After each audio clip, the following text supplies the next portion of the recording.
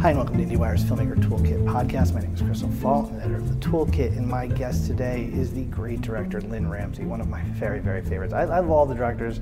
I don't have directors on the show whose work I don't respect and don't want to dig into for 30 or 40 minutes, but Lynne might be one of our 2 or 3 greatest filmmakers working today, and I had a pleasure of talking to her last spring about her great film, You Were Never Really Here, which is available on Amazon Prime right now. If you've got that subscription, you can see that for free. It's a great film. And Lynne is part of our continuing week of conversations with directors of films we really hope don't get left out of the best of the year in awards conversations. Smaller films, not with a huge awards campaign behind them right now, but really some of the best work of the year. I don't give enough credit for this on the show, but the music you're listening to right now is by the composer Nathan Halpern, a good friend of mine, and who composed music for 2 films this year that belong on that list of best of the smaller films that we can't forget. The Rider, Chloe Zhao's film, and also Minding the Gap, a great documentary which I think's got a really good shot at making the Oscar shortlist, if not a nomination. And this podcast is supported by the new film If Beale Street Could Talk, nominated for 3 Golden Globes, including motion picture drama, from Barry Jenkins, the writer-director of the Oscar-winning Moonlight. It still shocks me that film won. That's so wonderful. Comes a soulful drama about the power of love, based on James Baldwin's acclaimed novel. This moving story embraces the triumph of love and family. It's in select theaters on December 14th, and little secret, Barry's going to be on the podcast next week. And here's a conversation with one of Barry and I's favorite filmmakers of all time, Lynne Ramsay.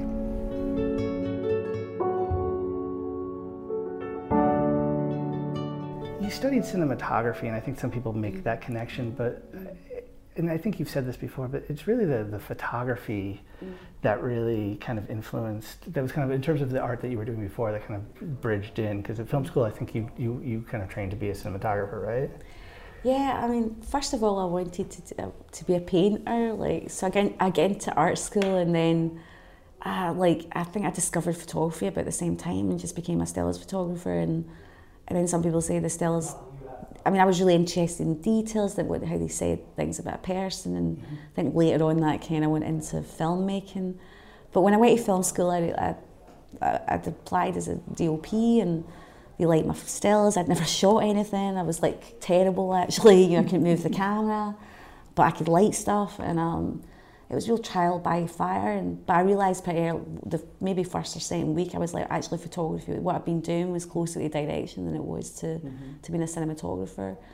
But I'm really glad I learned as much as I did, because all that skill, and working with cool people as well, was invaluable later on. Because you, as a filmmaker, so much of your storytelling is with the frame and using the frame, and I have to assume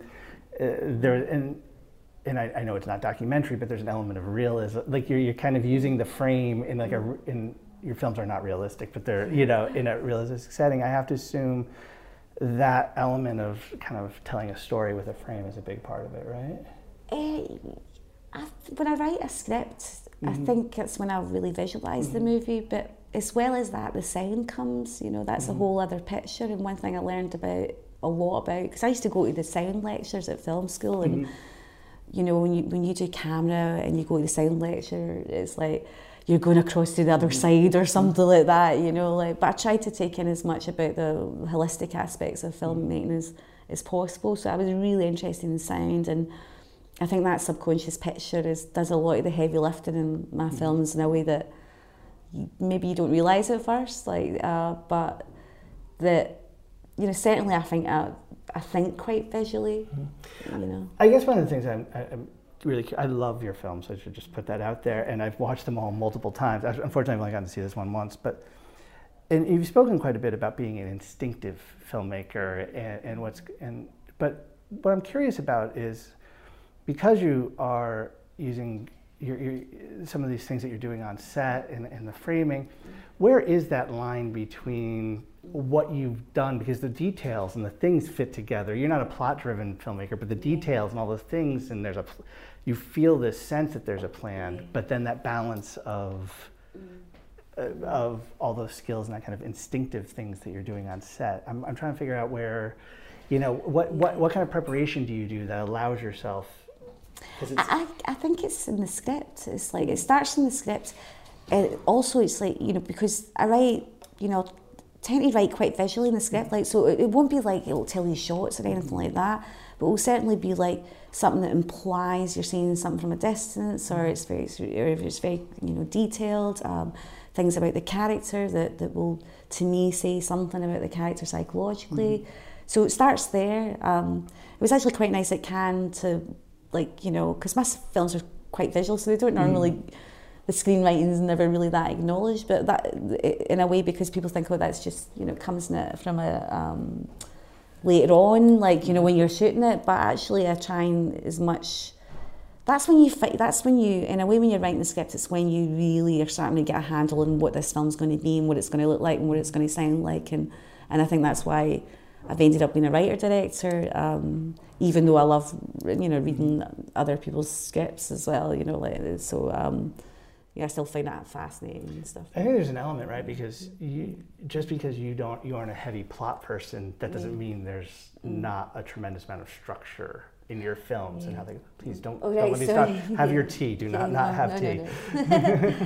I try and plan things out as much as possible. I mean, the DP was Tom Townend. I mean, I've been lucky. I've worked with some amazing DPs like Alvin Kukler, Seamus McGarvey, who's amazing. They all bring Natasha Breyer, who shot a short for me. He's an Argentinian DP. Which one did she shot Swimmer, this short film for me, which is tremendously beautiful. I mean, it's more like an art piece than a film. It was something I did for the Olympics, but it was really fun. And actually, that film is kind of, I think, brought something to this film in the sense, because we made it quite organically. We were, you know, trying things out, and we were able to do that. Like, it was a different kind of, because it was so free in a way. Like, I could do what I liked, which you don't always get that.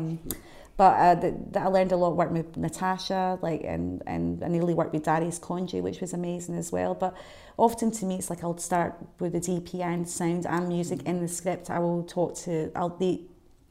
I think I even gave Tom Townend a script editing credit, because he came to Greece and, you know, I was writing stuff and I was like, you know, we started visualising it really early on. And that's why when I had this crazy prep and I wasn't really finished the script, and but Joaquin had a 2-month gap, and he was like, can you do it now? I was like, yeah, I could, you know. Even though I was terrified, I knew that the prep I'd done with everyone during writing the scripts, you know, like, meant that I could go straight into something, you know, like, I had a good basis and stuff. So technically, like, everything's really, you know, I try and think about and work everything out quite early on. And so when I go into a shoot, like, it's like, but you always think you know where you're going, or you know exactly what you're doing. But at the same time, I don't stick so closely to the script. If something doesn't work, I'll be like, no, we have to change this. And I think in my feet a lot, and I'm very aware of, like, ideas in the moment. So I try I don't get stuck in shot lists and things like that. I'm like, why is this thing working or not? And you have to think really, you know, it's a gun to your head kind of situation. A lot of people are relying on you, and you don't. You know, you can't go over time, and there's money and blah, blah, blah. And so you kind of, sometimes in that moment, I feel like I'm the most decisive I've ever been. And it brings, it's like I learned really early not to go against that kind of gut feeling about stuff. Because if I did it, I always felt it was wrong and it was bad. So somehow the pressure cooker of that environment, I think, brings out the best in me, the best ideas, because I'm like, I know that's right, and I don't know why that's right, but it's right, you know. But also, it's knowing when something's wrong and being able to react to that, you know. Or when something's better because our actors get a better idea, or someone else has got a better idea than what you thought was so great in your script. I'm like, I don't have ego about that kind of stuff, you know. And my understanding with this one is that you were particularly kind of edge of the knife, right? Because it came together super. I think the story was that the financing came through Cannes 2016. And you showed it at Cannes 2017, and I think there was also an element of, so there was that, you're shooting it that summer, you know, you go May into like July, and I think I've also read that you didn't have time with Joaquin beforehand. Like, there was a sense of this one in particular, and it's also, I think, in scope, it's a little bit there's some action stuff. There's you know, I have to imagine this one in particular kind of like called on all of those skills. I'm not sure this one could have been your first one, right? Like there was like that amount of things that you were doing. It was super. It was terrifying. It was like, I mean, he had a gap in his schedule. We were lucky that we had a financier that was like, like people liked the script, but I still wanted to do a bit more work. Is this Amazon that signed on in 2016, or did they come on later? No, they signed on in 2016 as well. But we had some money from a French production company called Why Not. They'd, you know, I kind of was like I developed the script a bit through them, and people, you know, Amazon really liked the script, and a few other people, and it was a bit of a bidding war thing, which was weird for me. I was like, what? And then I was no way in a million years I thought we'd be at Cannes the next year. But luckily, like, because we had this kind of like a financier that could basically give us a go ahead, and Joaquin said, I've got this gap, and it was like, wow, we just, you know, had to go into it, like, but he, you know, he didn't have a lot of time, but he came like really early. He was there at the same time as the DP or the, you know, the set. Yeah, he was like there 7 weeks before. It was like, and so that's when we first met, you know. But yeah, it was a trial by fire. It was really, you know, to work out the action sequences. I'd never done anything like that. And so I had to really think outside the box and think about how they would work, and think about the psychology of the character at that point, and how to do them in like a way that I felt I could do them well, you know. Yeah. It's a wonderful performance by him, and that's not a surprise. I mean, he when he has a good director, he seems to really take off. But there's also an element with this. I don't always feel this way after I see a good performance. People say it, I don't, but I don't. I have trouble for what you were trying to do with this movie, imagining someone else, and it's beyond his talent. There's also, I'm going to probably use the wrong words, so please correct me, but there's a gentleness, there's a childlikeness inside this menace, inside this darkness that doesn't seem fake. It seems very. I think that's a really astute thing to say, that childlike quality, you know, that he has, because I think one thing, you know, he thought about is when you have that repeated trauma, like as a kid, you can sometimes get stuck in a kind of like, there's something quite naive about Joe that's beautiful, yet from one moment he can feel completely terrifying, the next moment he can be funny, and you just don't know what you expect. But also I think that makes it an exciting film to watch, you know, like it was seeing this. I mean, he was getting big during prep, like that girth, the way he was building up, and seeing a character develop that way with an actor in front of your eyes during all that time in prep is really, you know, it's quite amazing. He's putting on weight, and even though you only had a couple, like, you got him, he's put on that weight. Yeah, he was building this. I know. Well, he had to go and play Jesus, and I was about to say, I haven't seen very badly, but it looks like he doesn't. Well, no, I think it was important there was a kind of idea of this kind of putting him this weight on as a kind of armour in a way, and that he wasn't that cut guy with the six pack and the way he walked and everything. And I think, to me, that was this wonderful thing where you're able to see how your characters sort of come to life and then chip it off away all the bits that feel like they're a little bit of a hangover from the book, which is like, you know, that doesn't work in the film you're making anymore, you know what I mean?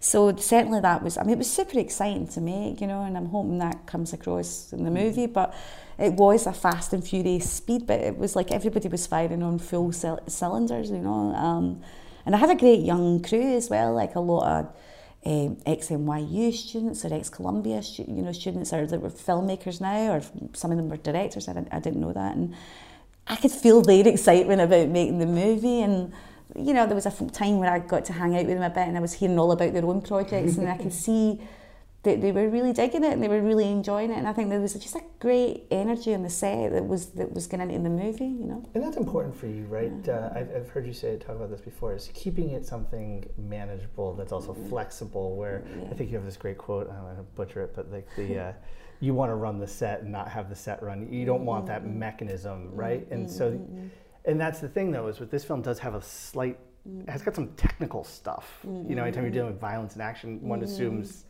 you kind of, or even Joaquin Phoenix, you have it might get a little bigger, but you were able to keep it that kind of tight. No, I think technically because I mapped out the sequences so much. I knew what I wanted. I had to know what I wanted. I didn't have a chance not to know what I wanted with those things. And Tom, the DP, and Joaquin, and how all that stuff was involved, and it was very tight, you know what I mean? It was like Tom and I would meet up in the morning, like, you know, like we'd have to do, I mean, I was ripping things, I mean, I even had 29 days to shoot, so I had to cut 20 pages from the script during prep, so it was a bit like, having to do that, having to, you know, find all these locations was pretty crazy, but yeah, maybe it feels like a bigger film, but it was certainly kind of super, as worked out as we could make it, but also having that kind of vibe where we could, you know, and I was very privileged and lucky to have this, that we could change it as well, that we could, you know, that we could run with some other ideas on the day, you know. As long as you had, because you were working, the one parameter I think is like 29, 30 days, something like that. Like, that kind of thing, without reshoots, without having a chance to do it and after that, you know.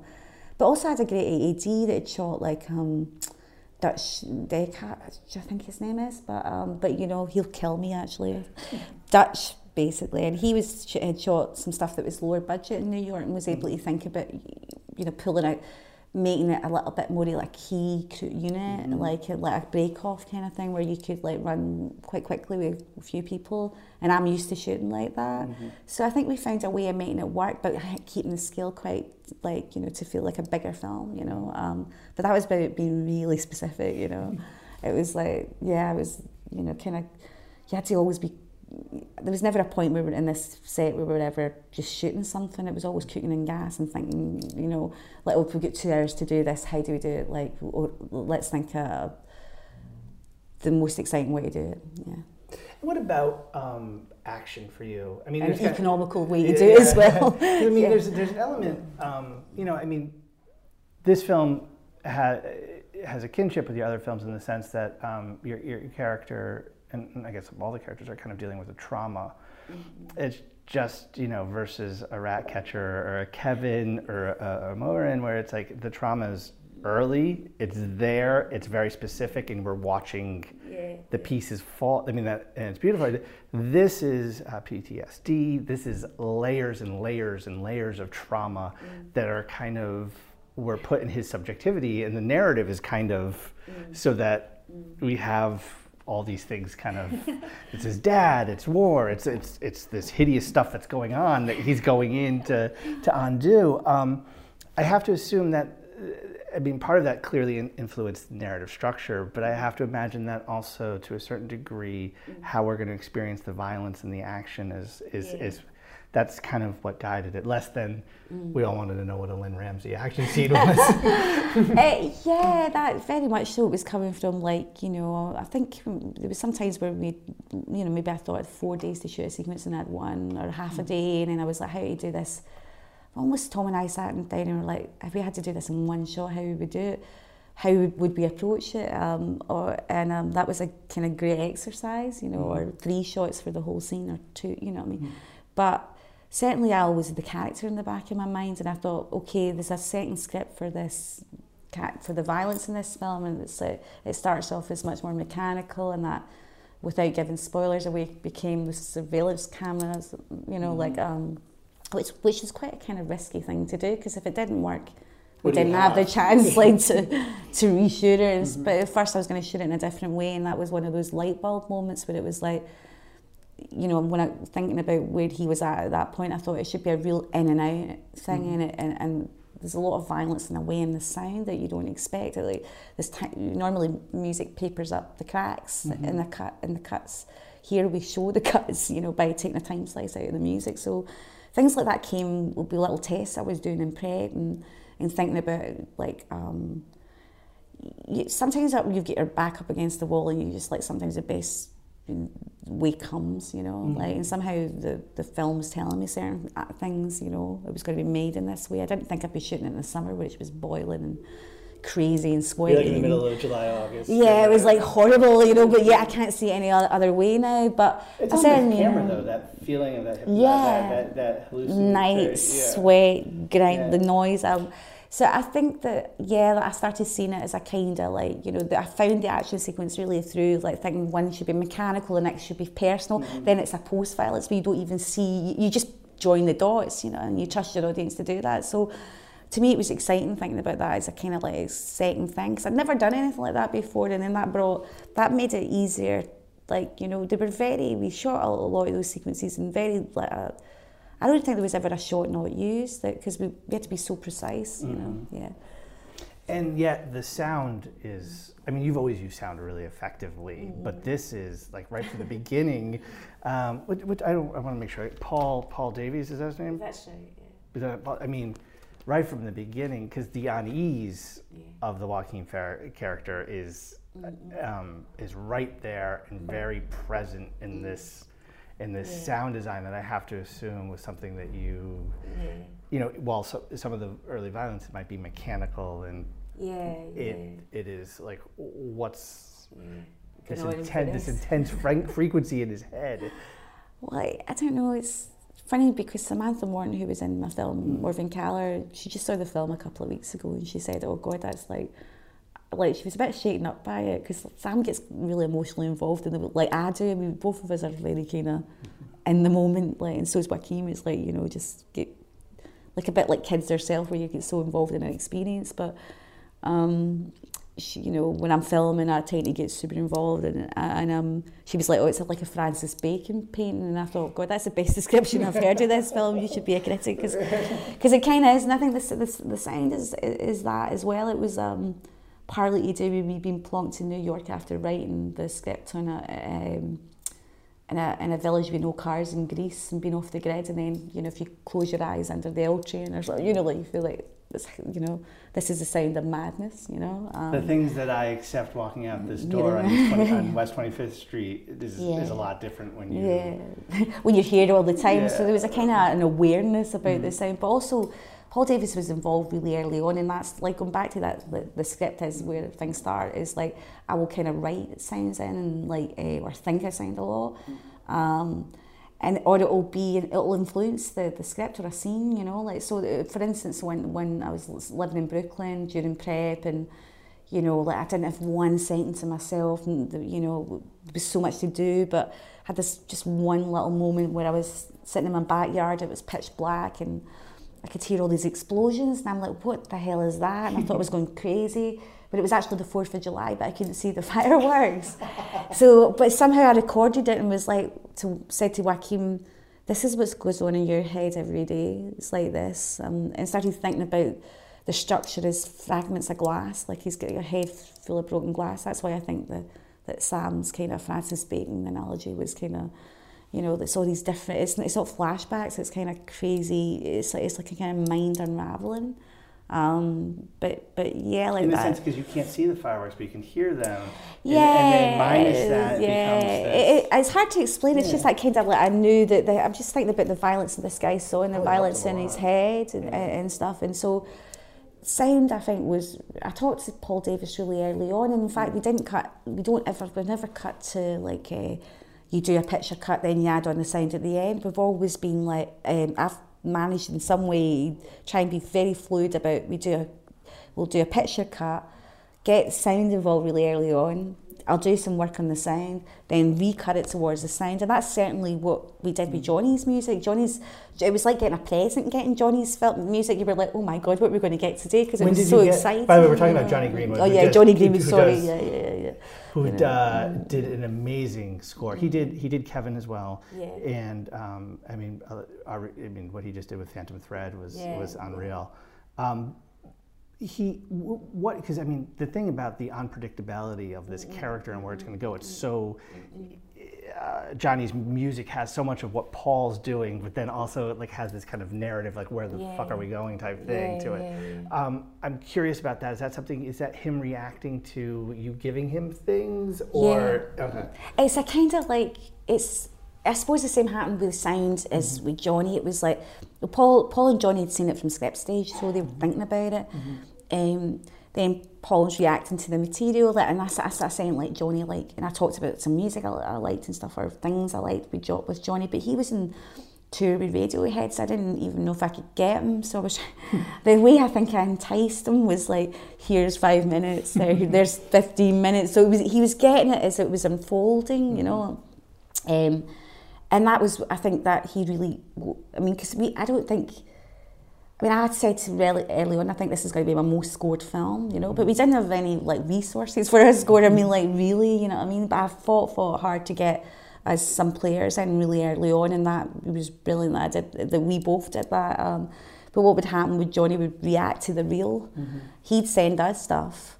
We'd feel like, and his stuff was it was pretty incredible from the get-go how it became a bit like this character Joe. It started out as something that you felt that it was a world you knew or were familiar with, and then it went somewhere totally different, like and takes many different tangents. So it was really, really exciting to get his music, and then what I would react to that music, and he doesn't like score to picture.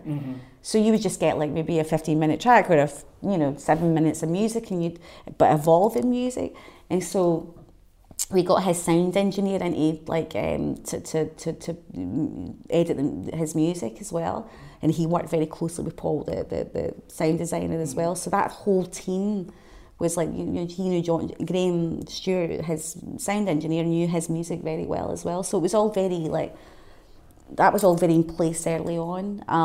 But certainly those tracks were, I mean, the editor and I, Joel Beanie, would be running up and down the corridors of those cutting rooms, leaping for joy, thinking, oh my God, this is awesome. And it blew our minds. And then we would take that and rework the cut, or take the sounds that Paul had done and rework that to the cut. So it was a very organic thing. Yeah.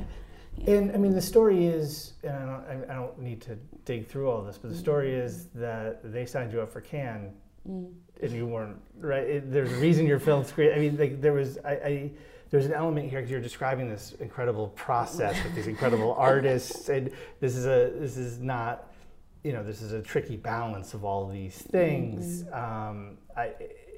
Especially in this kind of like fractured narrative sense, there was an element of having to rush to Cannes and possibly not. Like, I don't think the version that people saw in May is what they're going to see here in New York in April. Is that right? Well, it was a hard, tough one, that, because I mean that's where the edit ended up becoming like the shoot, where it was like, there were. I think the financiers had shown it to Cannes, but they never. I mean, I think it was more like, they asked to see it, Cannes had liked my work, and then they were like, we unanimously like this, and I was freaking out because I didn't think it was.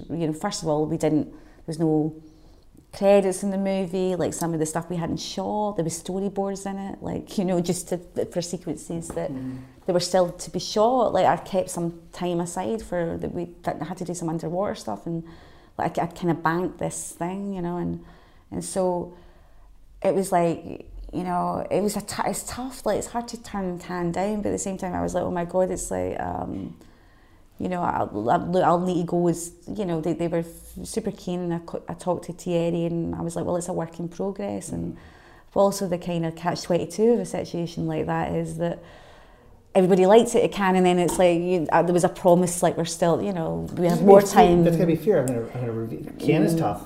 Cannes is tough. Yeah, it's brutal. And you're showing them something that you might not think is the finished. That's got to be very, and then also what that buzz is out of Cannes kind of sometimes can define a movie. So that had to, you ended up getting, like, I think, a 6-7 minute standing ovation, but that had to have been like the longest 2 hours to. Yeah, I mean, the funny thing was, I didn't have any time to think about it. Like, I had to shoot stuff, like, I was shooting like the stuff that we hadn't shot like a couple of weeks before Cannes, and we were cutting it in then. So we had some things were, like, to me, that needed, that I felt, that's like, it's just stuff we've assembled in rather than. But we did a really great job in that time, but it was just like, I felt like, it was a bit scary, but I didn't have time to think about it like at all. I was like, we kind of agreed to do it, like, in the proviso that, we'd still be cutting later. But it was terrifying. But I was too exhausted to be terrified. The best part about it, and it was great to win prizes, was really that ovation you're talking about. Was like, I really felt that people were in the middle of the film. I'm thinking, about 6 people have seen this film. This is totally weird. Like, there's 2,000 and odd people here, but you could feel people really going with it, and gasps, and somebody was crying, and it was like really crazy. Like, I'd never experienced anything like that before, and I'll never forget it. It was really overwhelmed because I'd literally been in screenings with 5 or 6 people before them, and not that many, like. I mean, and we knew we had a good cut, but we just knew we wanted to refine stuff a bit more, and we didn't have much time afterwards to do that, because then you're in that situation where it's like, well, everyone loved it at Cannes, you don't need to change it. And I'm like, no, there's still things I want you to refine. But the best thing about it is we had to do a pre-mix for Cannes. The mix was in 5 days, which is not what you do for a short film, really, you know. And so that was totally mental. But we got that chance we had a pre-mix and then we had a proper mix for this version. So it's much more sophisticated, the sound design and the mix. Like, you know, you just, although I think we did something kind of pretty rock and roll for Cannes, I think it's just much more detailed, you know. And we got a bit of cutting time to refine the things I'd shot later on. You know, one thing I always loved about your films, there's a lot of things I loved about them, but there's an element here of we're watching people deal with things. We're not moralizing about it, and I think even your version of this story is probably less trying to than Jonathan Ames's version of like trying to, you know, explain or justify, you know, or trying to have a judgment on it. But this film also is just overwhelming in its trauma. It's about being overwhelmed rather than a kind of a study of individuals. And I know there's always danger of this with your films, but there's a part for me, and I've gone back and forth of this, is how much of this is Lynne reacting to the world of what's going on. And at that point, we're talking 2016 and 2017, which the world feels a little overwhelming in terms of its trauma. And then I'm also thinking about the fact, I don't want to get into this, but there's also this element of like you had a traumatic experience with JD's gun, and I know the story that you went to this island in Greece with your family, and it's winter and it's quiet, and you're like, okay, I'm gonna, and that's when you wrote this script. Maybe this is just one of these things. Jonathan Ames' story is perfect for you, and you liked it, but I mean, there is this element here that this is very much a Lynne Ramsay movie, but I'm wondering how much of that PTSD is something that you're kind of bringing in from 2016. I think we're all getting a bit of PTSD from the right now, you know. It's a kind of crazy time. Like nothing's kind of like black and white anymore, or reliable, or there's so much information. Yeah, I did go off the grid for a while, which was quite interesting because I didn't have internet and I'm not in social media, and I got a lot more done in a weird kind of way. I found it quite like peaceful, and I could get focused and stuff like that. And perhaps because I thought I was going to make a film and I didn't, and that was really painful, you know. But also, you learn a lot. It was that there was a kind of real, I'd made the film in my head. Like, I mean, you got to take the positive things. It was kind of like really like I'd learned so much. Like I'd done in a way.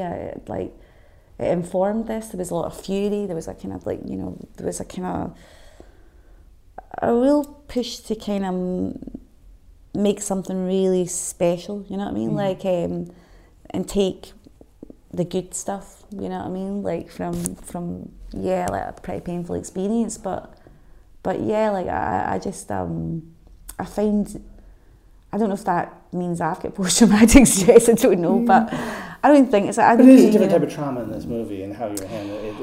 I think the world's pretty overwhelming. It is. I mean, I was watching a lot of documentaries. That's probably got more to do with this than anything else. Like just about, you know, like I think because I'm not in social media, I kind of learn a lot through watching stuff. You know, like maybe 2 or 3 documentaries a day, like about what's going on in the world. I like try to look at different news from different places and figure out a very crazy time and crazy place. So maybe, but I think everyone's like that. I think, you know, like it's a disorientating time, and maybe it's a disorientating kind of movie. It's a perfect movie for 2018.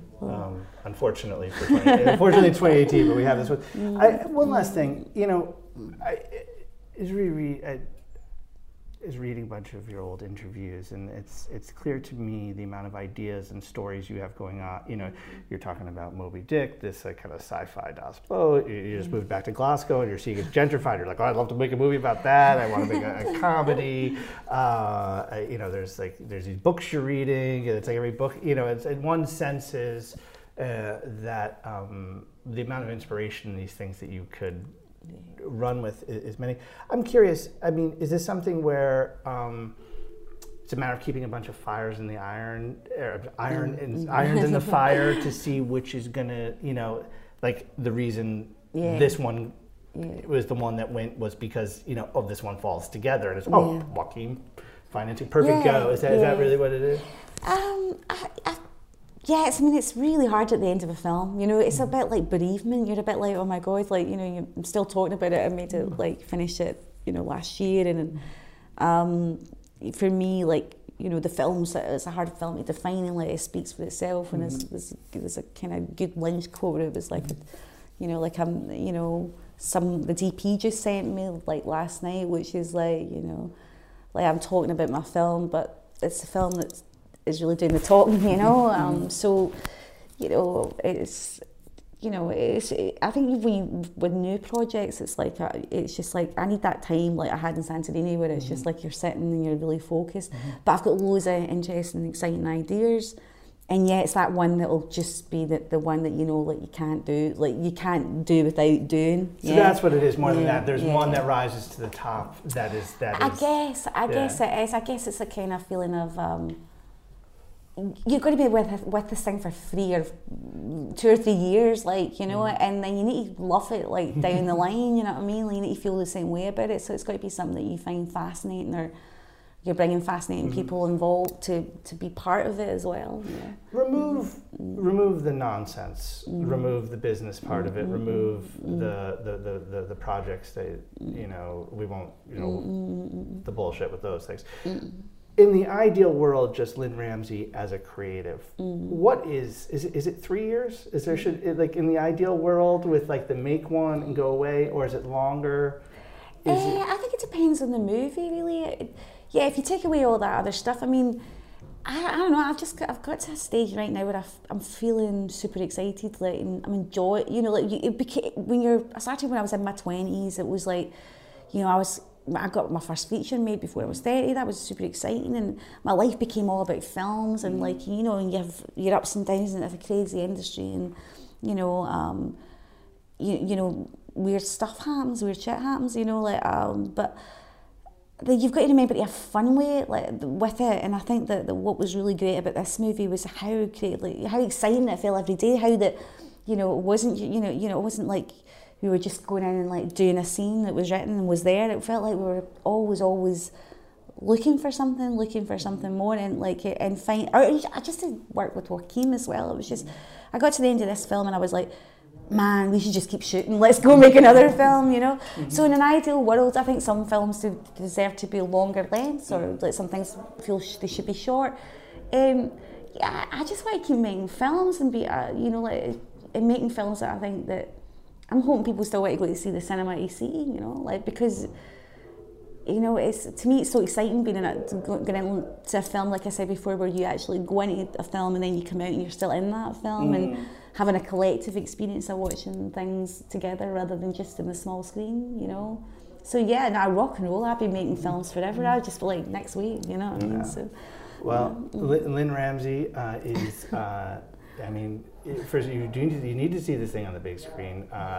This is one of our greatest filmmakers working today in the prime of her career, and this really is she's blushing. I'm sorry, I should have done this afterwards. But no, I mean you are someone that this isn't going to air for this, but and BAM is going to go through and show some of your films this week. But I mean it's an amazing body of work that we want more. Thanks very much. That's really sweet to say, because that's the good stuff when it's been tough when you hear Sundance this year. I heard all these filmmakers put up. Just be careful. Oh, sorry. In Sundance it was nice. There was a lot of young filmmakers saying, "Oh, your films are really inspiring," and you're just like, "Wow, that's cool. That's why you do it." Sometimes, because sometimes you're like.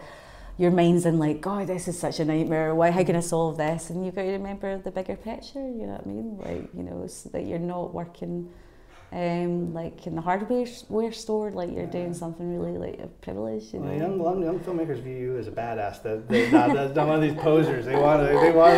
They're like a lot of young women are also looking at you and going, I don't need. I can do whatever I want. Well, maybe that's a good reason to make enough reason just to make movies. Actually, All right, thank you. All right, thanks.